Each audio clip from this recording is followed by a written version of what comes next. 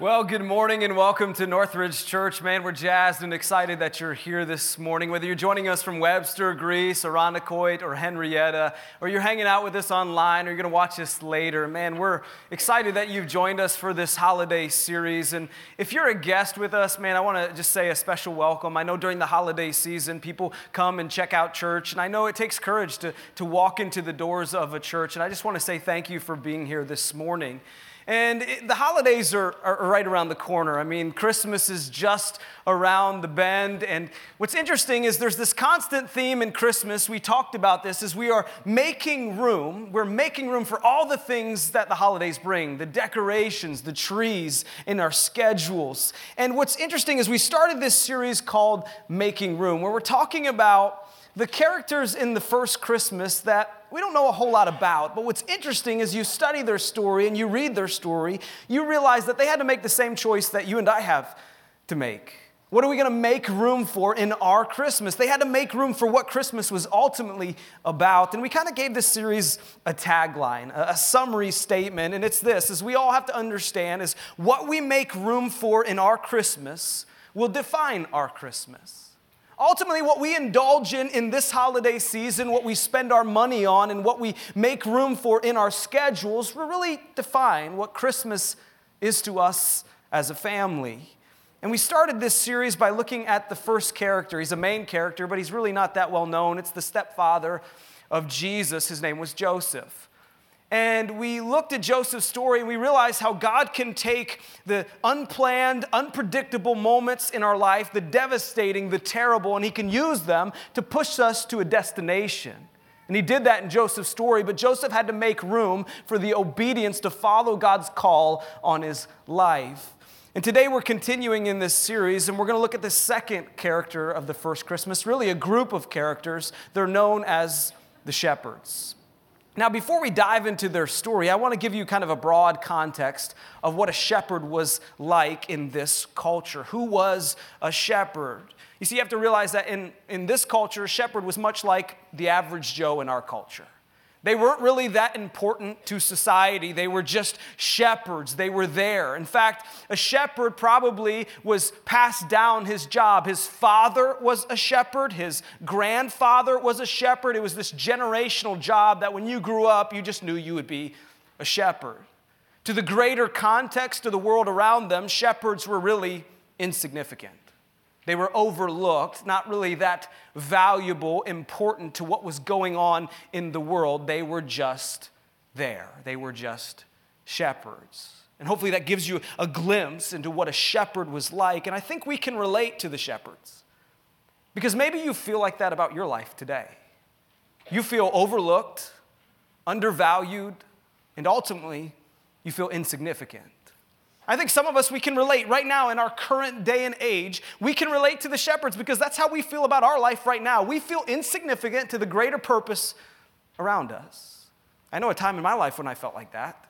You see, I was just graduating Bible college. I was 20 years old. I'd been married for a year. And I was gearing up to start applying for my first pastoral job. I wanted to be a youth pastor. And I don't know if I just had really poor expectations or I just thought I was better than what I really was, but I started applying, and I thought realistically, like, I'd get a job in about 4 months. I mean, I seem like a pretty nice guy. I'm not that scary. I love kids. Like, why wouldn't someone hire me? 6 months later into that journey, I haven't even heard back from a church. Like, no one even bothered to tell me no. I was that bad that people didn't even want to even respond to my email. Man. Felt like a joke. So finally, a little bit later down the road, I got a couple interviews. And I thought, man, this was it. Like, this was my chance. All I wanted to do was get my feet wet in ministry. I just wanted to serve the Lord. Like, I was ready, God. Come on, like just give me a job. And I'd have interview after interview, and I'd hear those words over and over again. No, we're going to go with somebody else. And it got to the point where one night I just collapsed in bed next to my wife, and I was in tears. And I just thought, man, why am I so insignificant to every church around? Am I not that talented? Like, I thought I would have a job. What's wrong with me? And I think we can relate to that because maybe we've been there. We feel insignificant in our role. We feel insignificant in our life. And what's interesting is we look at the shepherd's perspective, and what I love about God is God often chooses the least likely and to do the most significant. Isn't that amazing about God, that he can take the people that we would overlook? God can take the least talented, the people that we would never pick on our team, and he chooses them, and he does some of the most significant through them. I don't know about you, but that excites me. That gives me hope for my life, that God can use me, that God has a purpose for me. Even though I feel insignificant at times, God can do something significant through me. And we see this in the story of the shepherds. If you have your Bibles, Luke chapter 2 is where we're going to be. Luke chapter 2, you can turn there on your iPad, your iPhone. You can follow along on the screens. You can jump into the Northridge app. You can use a Droid if you want to. I'll pray for you. Hopefully you'll get there. The Lord will forgive you. Or you can jump into the Northridge Bible that we provide. It's going to be page 832. And what's interesting is we look at these shepherds. As you look at the past, God has a history with shepherds. God has used shepherds before. You go back to the Old Testament, you will see that God has chosen shepherds before. We start with a man named Moses. Moses, who was adopted into the family of Pharaoh, he ended up killing an Egyptian, fleeing from that. God took him out of Egypt to prepare him as a shepherd. We pick up a story in Exodus 3, verse 1. It says, one day Moses was tending the flocks of his father-in-law, Jethro, the priest of Midian. And so here we find Moses, a shepherd, and God comes to him and he says, hey, I want you, yes, you, a shepherd, to deliver the nation of Israel out of bondage. But that wasn't the only shepherd that God used. A pretty popular name in the Bible. You might have heard it before. His name was David. Samuel comes to David's father looking to anoint the next king of Israel. And look what it says. Then Samuel asked, are these all the sons you have? There is still the youngest, Jesse replied, but he's out in the fields watching the sheep and the goats. Here's the next king of Israel. And guess what he is? A shepherd. And the greatest shepherd of them all. Jesus refers to himself as the good shepherd. John 10, verse 11, it says, I am the good shepherd. The good shepherd lays down his life for the sheep. And so you see God's history with shepherds, and this is what it speaks to us in current day. No matter who you are or what you do, you are significant to God. No matter who you are or what you do, you matter to God. And I just believe this today. I believe that someone needed to hear those words at one of our campuses. Because right now you don't feel like you matter to anybody. Right now you feel like you're really not that significant. And I want you to understand, we're going to see all throughout this story that God picks lowly, insignificant shepherds, and he invites them to one of the greatest stories in history.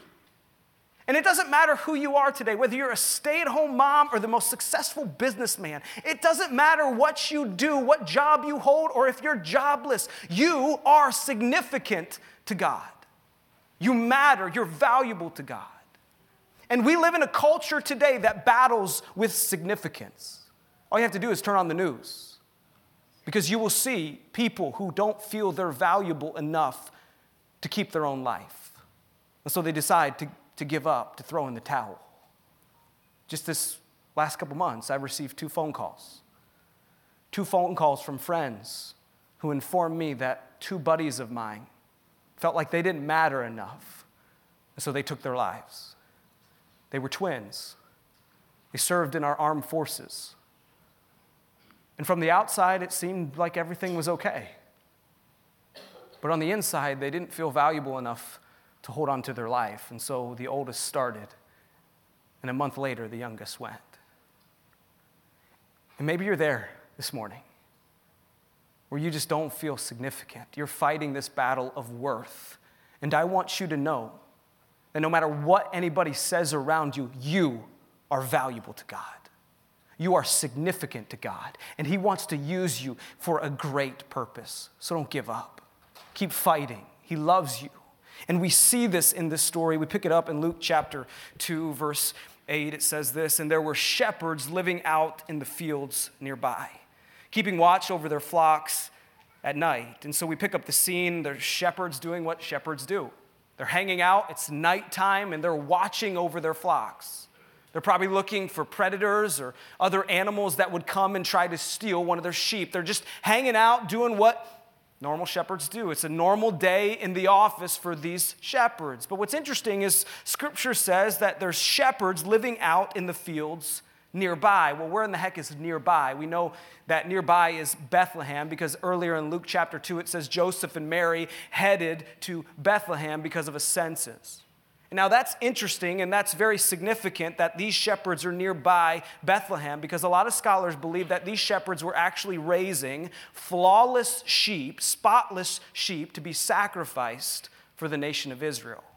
You see, you got to understand in this culture, you didn't just go to God and say, God, I messed up. Will you please forgive me? It happened on the Day of Atonement. It was one day when a high priest would take a spotless, flawless lamb and they would sacrifice it for the sins of the nation of Israel. Spotless sheep were used, according to the Old Testament, a lot in this culture to be sacrificed. And so these shepherds are raising flawless, spotless sheep. But their day is about to change. Verse 9, it says, an angel of the Lord appeared to them, and the glory of the Lord shone around them. And they were terrified. But the angel said to them, do not be afraid. I bring good news that will cause great joy for all people. So a normal day at the office until an angel shows up. Wow, that's different. And I always wondered when I read this passage what this must have looked like. I mean, the Scripture says that the glory of the Lord shone around them. I just wish I could get a glimpse of what that must have been like. And the shepherds are watching their sheep, and then all of a sudden an angel is in the sky, and there it is, the glory of God. I mean, it must have been magnificent and beautiful. I just want a glimpse of what that even must have looked like.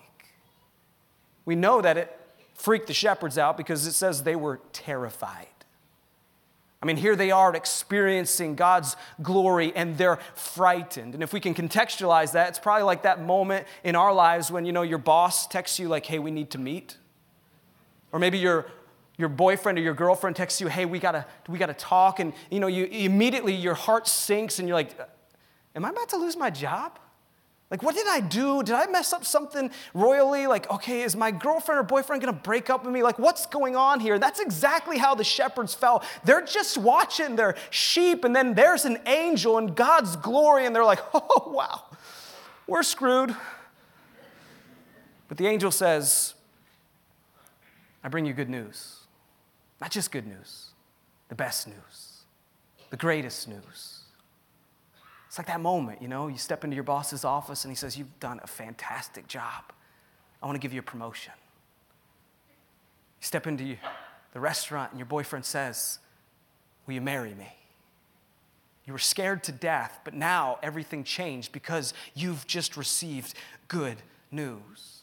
And here was the news, verse 11. It says, today in the town of David, a Savior has been born to you. He is the Messiah, the Lord. And this will be a sign to you. You will find a baby wrapped in clothes and lying in a manger. So here's the news.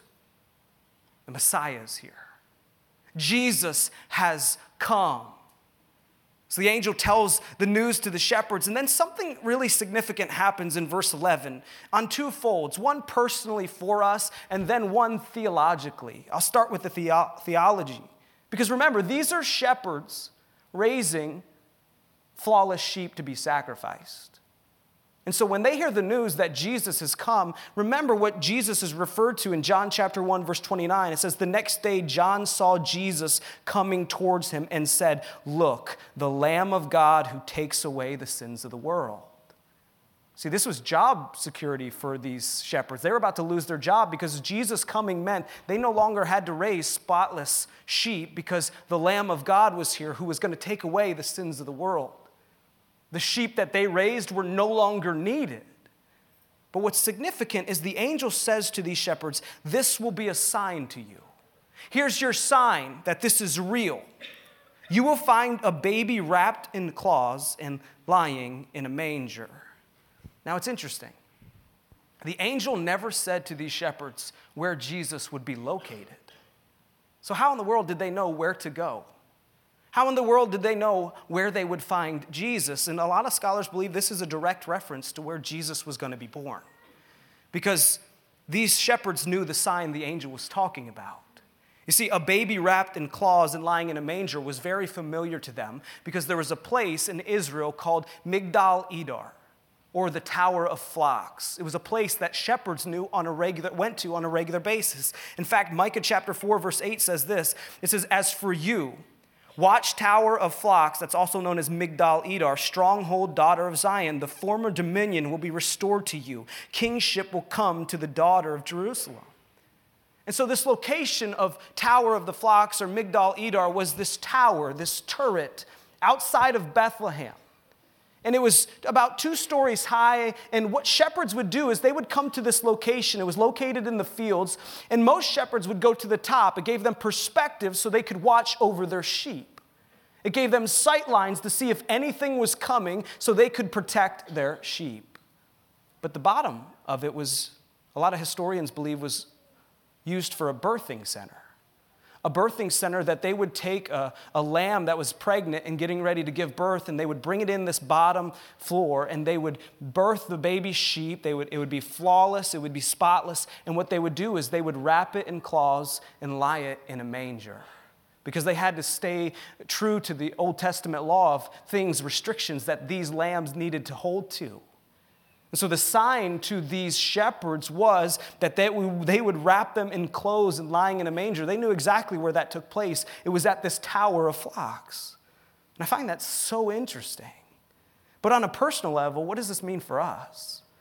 Because I think a lot of us, we wish in our life these words, an angel would come to us and say these words to us: "This will be a sign to you." Because I think whether we recognize it or not, a lot of us are waiting on a sign from God. We're waiting on God to give us a sign, to make a decision. We're waiting on God to show us that He's actually real. And I would ask you that question: are you waiting, or are you looking for a sign from God? Because I think it pans out this way for us. I think as Christians, as people who know Christ and are following Christ, we wait on God for a sign to give us guidance on a big decision we're about to make. Whether it's which college should I go to?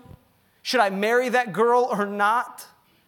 Should I buy this house or that house? Should I take this job or that job? You see, in life, we make a lot of decisions, and as a Christ follower, we go to God, and we might not say it exactly like this, but it kind of comes out like this: "Hey, God, I need help making this decision. Will you just give me a sign? Will you just show me what you want for me in my life? Would you give me a sign? Would you write it in the clouds? Would you reveal it to me?" But maybe some of you today, you can relate to the opposite side of that, where you're waiting on God to give you a sign that He's actually real. Because you've been checking out church, you've been reading about Jesus, and you've even felt Jesus speak directly to you, but you're just not sure yet about this whole Christianity and following God. And so you've said this: "Okay, God, if you're real, would you show me a sign? Would you make it clear to me? Will you make it evident? Would you write it in the clouds? Would you do something miraculous for me? Show me a sign, God." I think a lot of us are there. We're waiting for God to reveal Himself through a sign. And I think what I would say to you this morning is, instead of waiting on a sign from God, you need to make room for the sign that He already gave. Instead of waiting for God to do the miraculous, instead of waiting for God to write it in the clouds for you, why don't we just make room in our lives for the signs that God has already given? Because I think these words are personal to us. And this will be a sign to you and to me. Do you realize that Jesus is the greatest sign of God's activity in our life? Do you realize that Jesus coming from heaven and being laid on a cross to die for our sins is the greatest sign that you will ever see of God's activity, that God is real, and that He radically loves us? I mean, Jesus is really the only sign that we need from God, but God gives us more. The second one is His Word. You have God's love letter to you. You have access to it every single day on your iPhone, in a book form, or however you like it. You can get it that way. We have God's actual words written to us as Christ followers and as non-believers, where we have access to what God is saying to us. It's a sign. Maybe you want a sign that God's real. You don't realize all you have to do is open up your door to your apartment, open up your door to your home, step outside, and go look at all the things God has created. the beauty and the majesty of his creation, it screams out, I'm real. I'm alive and I'm evident. So you want a sign? God's given us signs. We just got to make room for them. We just got to open our eyes to them, that all around it says even the rocks cry out to God. But yet we have to make room for them. And just when you think this story couldn't get any better, verse 13 happens. It says, suddenly a great company of heavenly hosts appeared with the angel, praising God and saying, glory to God in the highest heaven, and on earth peace to those whom his favor rests. And so just as the story couldn't get any better, it gets better. Because the angel is done telling the shepherds what's about to take place, that the Messiah has come. And then all of a sudden, filled in the sky is this company of heavenly hosts. Now, what the heck does that mean, really? What is a company of heavenly hosts? I looked it up in the Greek language. It means an army. An army of heavenly hosts. Some scholars believe that it was thousands of angels and heavenly hosts in the sky. Some say it was millions. Some say they matched the stars. Can you imagine the scene? This sky is just filled with angels and heavenly hosts praising God. What an amazing scene. I mean, if you were a shepherd, you kind of look over to the next shepherd and you're like, man, I'm glad I showed up to work today. This is awesome. An amazing moment. And right here is that pinnacle moment in the story. It's the pinnacle moment in our story. Shepherds have all the information. The shepherds know what the angel said. And that's true about our lives, is we know all the information. We know what Christmas is really about. Will we make room? Will the shepherds make room in their schedule? Will these shepherds make room in their job occupation of taking care of their sheep? Will they be okay leaving their sheep for a moment and going experience Jesus? Will they make room? And it's the same question you and I face. It's what this series is built on. Will I make room for what God is speaking to me now? Verse 15, it says, when the angels had left them and gone into heaven, the shepherds said to one another, let's go to Bethlehem and see this thing that has happened, which is the Lord has told us about. So they hurried off and found Mary and Joseph and the baby who was lying in the manger. So the shepherds, they hurry off and they go find Mary and Joseph, and here's this moment. And I just find it so fascinating and so interesting that of all the people that God could choose to invite to the birth of his son, he picked insignificant, lowly, overlooked shepherds. I mean, this is Jesus. This is God in flesh. And he picks random shepherds out in the field who no one really cares about. And he says, I want you to meet my son. Wow. Can you imagine that moment for the shepherds? All their life, they've felt insignificant. All their life, they've been overlooked. And here, they get to gaze into the eyes of the Savior of the world. They get to look into the eyes of Jesus, the gospel breathing out loud right in front of them. I mean, can you imagine what that must have been like for them? The honor they must have felt, the significance they must have felt. And if I was the director of the movie, like, okay, this is beautiful, let's finish it right here. I mean, this is the pinnacle of the story where the shepherds make room for Jesus. They see Jesus. That was fantastic. That was amazing. Cut. Let's go home. Wow, that was awesome. But that's not where the story ends, interestingly enough. You would think, okay, they saw Jesus. And it would end right there. But the story continues. Verse 17, it says this. It says, when they had seen him, they spread the word concerning what had been told about them, what had been told to them about this child. And all who heard it were amazed at what the shepherds said to them. So the shepherds meet Jesus, they see Jesus, they gaze into Jesus' eyes, and then they leave. And it says the moment they left, the shepherds couldn't stop talking about Jesus. They couldn't shut up about Jesus because they just saw the gospel. They just experienced the gospel living and breathing right in front of them. And when they left, they just couldn't stop telling everybody who they encountered about Jesus. Like, I got to tell you about what I experienced. I got to tell you about what I just saw with my own eyes. And shouldn't that be true about our lives? Because I've met Jesus. I've had an encounter with Jesus where he saved me from my sin, and a lot of you have had that same encounter where you put your faith and trust in Jesus and you experience the gospel. And the truth is when you meet Jesus, it should lead you to a place where you can't stay silent anymore. You can't stay silent anymore. When you experience Jesus and you fall in love with Jesus and you realize what he did for you and the sacrifice he made for you, it should lead you to a place where you just can't shut up. You just got to tell people. You just got to go for it because of what Jesus has done. And this isn't new in our culture. I mean, we do this all the time. You go to a great movie. You experience an awesome restaurant. You watch a hilarious video on YouTube. What do? You tell people about it. Man, you should check out this restaurant. It's amazing. We got some really good restaurants in Rochester. Praise the Lord. But when you go there and you're like, you don't just go home like, oh, that meal was amazing. I'm just not going to tell nobody. That movie was awesome.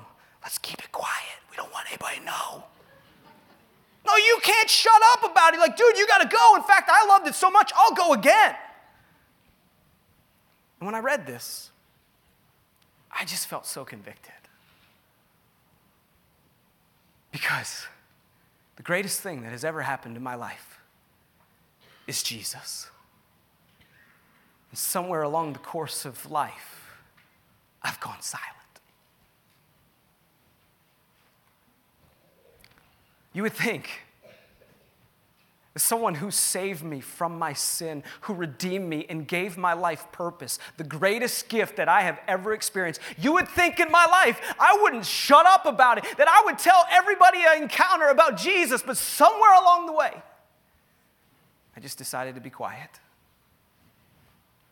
And maybe you can relate.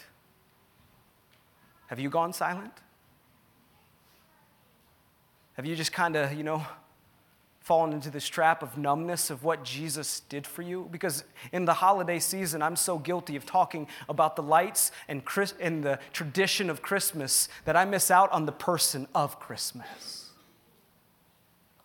I'm so busy enjoying, Christmas is beautiful and it's amazing. I forget what it's all about.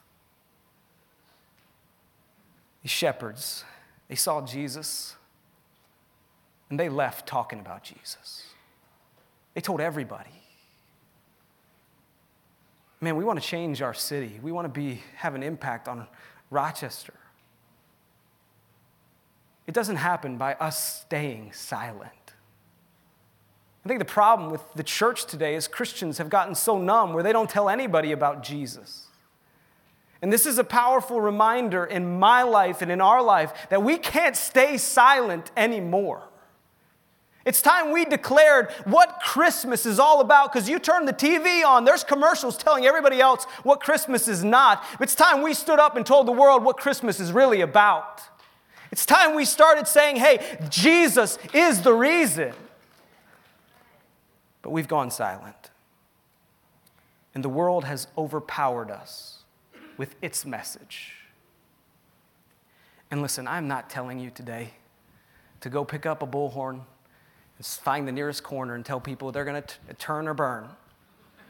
If you do that, I promise you, I will go tackle you in the name of Jesus. But you see, I think we begin to change our city and we begin to change the world around us by just one conversation. One conversation at work, one conversation at our college or our high school or our middle school, one conversation in our neighborhood, one conversation with a family member. You see, I think that's where it starts. It starts by living Pi Squared, where we pray, God, give me opportunities. Give me opportunities with the relationships that I have. Help me invest and love the people who are around me so ultimately I can tell them about what Christmas really is to me and how it's changed my story, and then invite them to who Jesus is. You see, I think we complicate it in church where we have to have this amazing strategy to reach the city. But if the people of God would just start talking about Jesus where they're at and have conversations about what God has done in their life and in their story, I think we'd start changing our city. If we would just become like the shepherds, where we would just say, hey, wow, Jesus is the greatest gift I've ever received. And I won't stop talking about Jesus until I die. So I would challenge you, and I would challenge me, just this week, start with one conversation. One conversation at your office, one conversation with a coworker, a classmate, a friend, a family member, to tell them about what Christmas is really about, to make room in your heart to not be silent anymore. Will you pray with me? God, I know it's easy in my own heart, in my own life, to just become numb and silent. And God, I pray I wouldn't be that way anymore, that I live Pi Squared, that in my neighborhood and the people I interact with every day, I look at it as an opportunity just to invite them to who you are.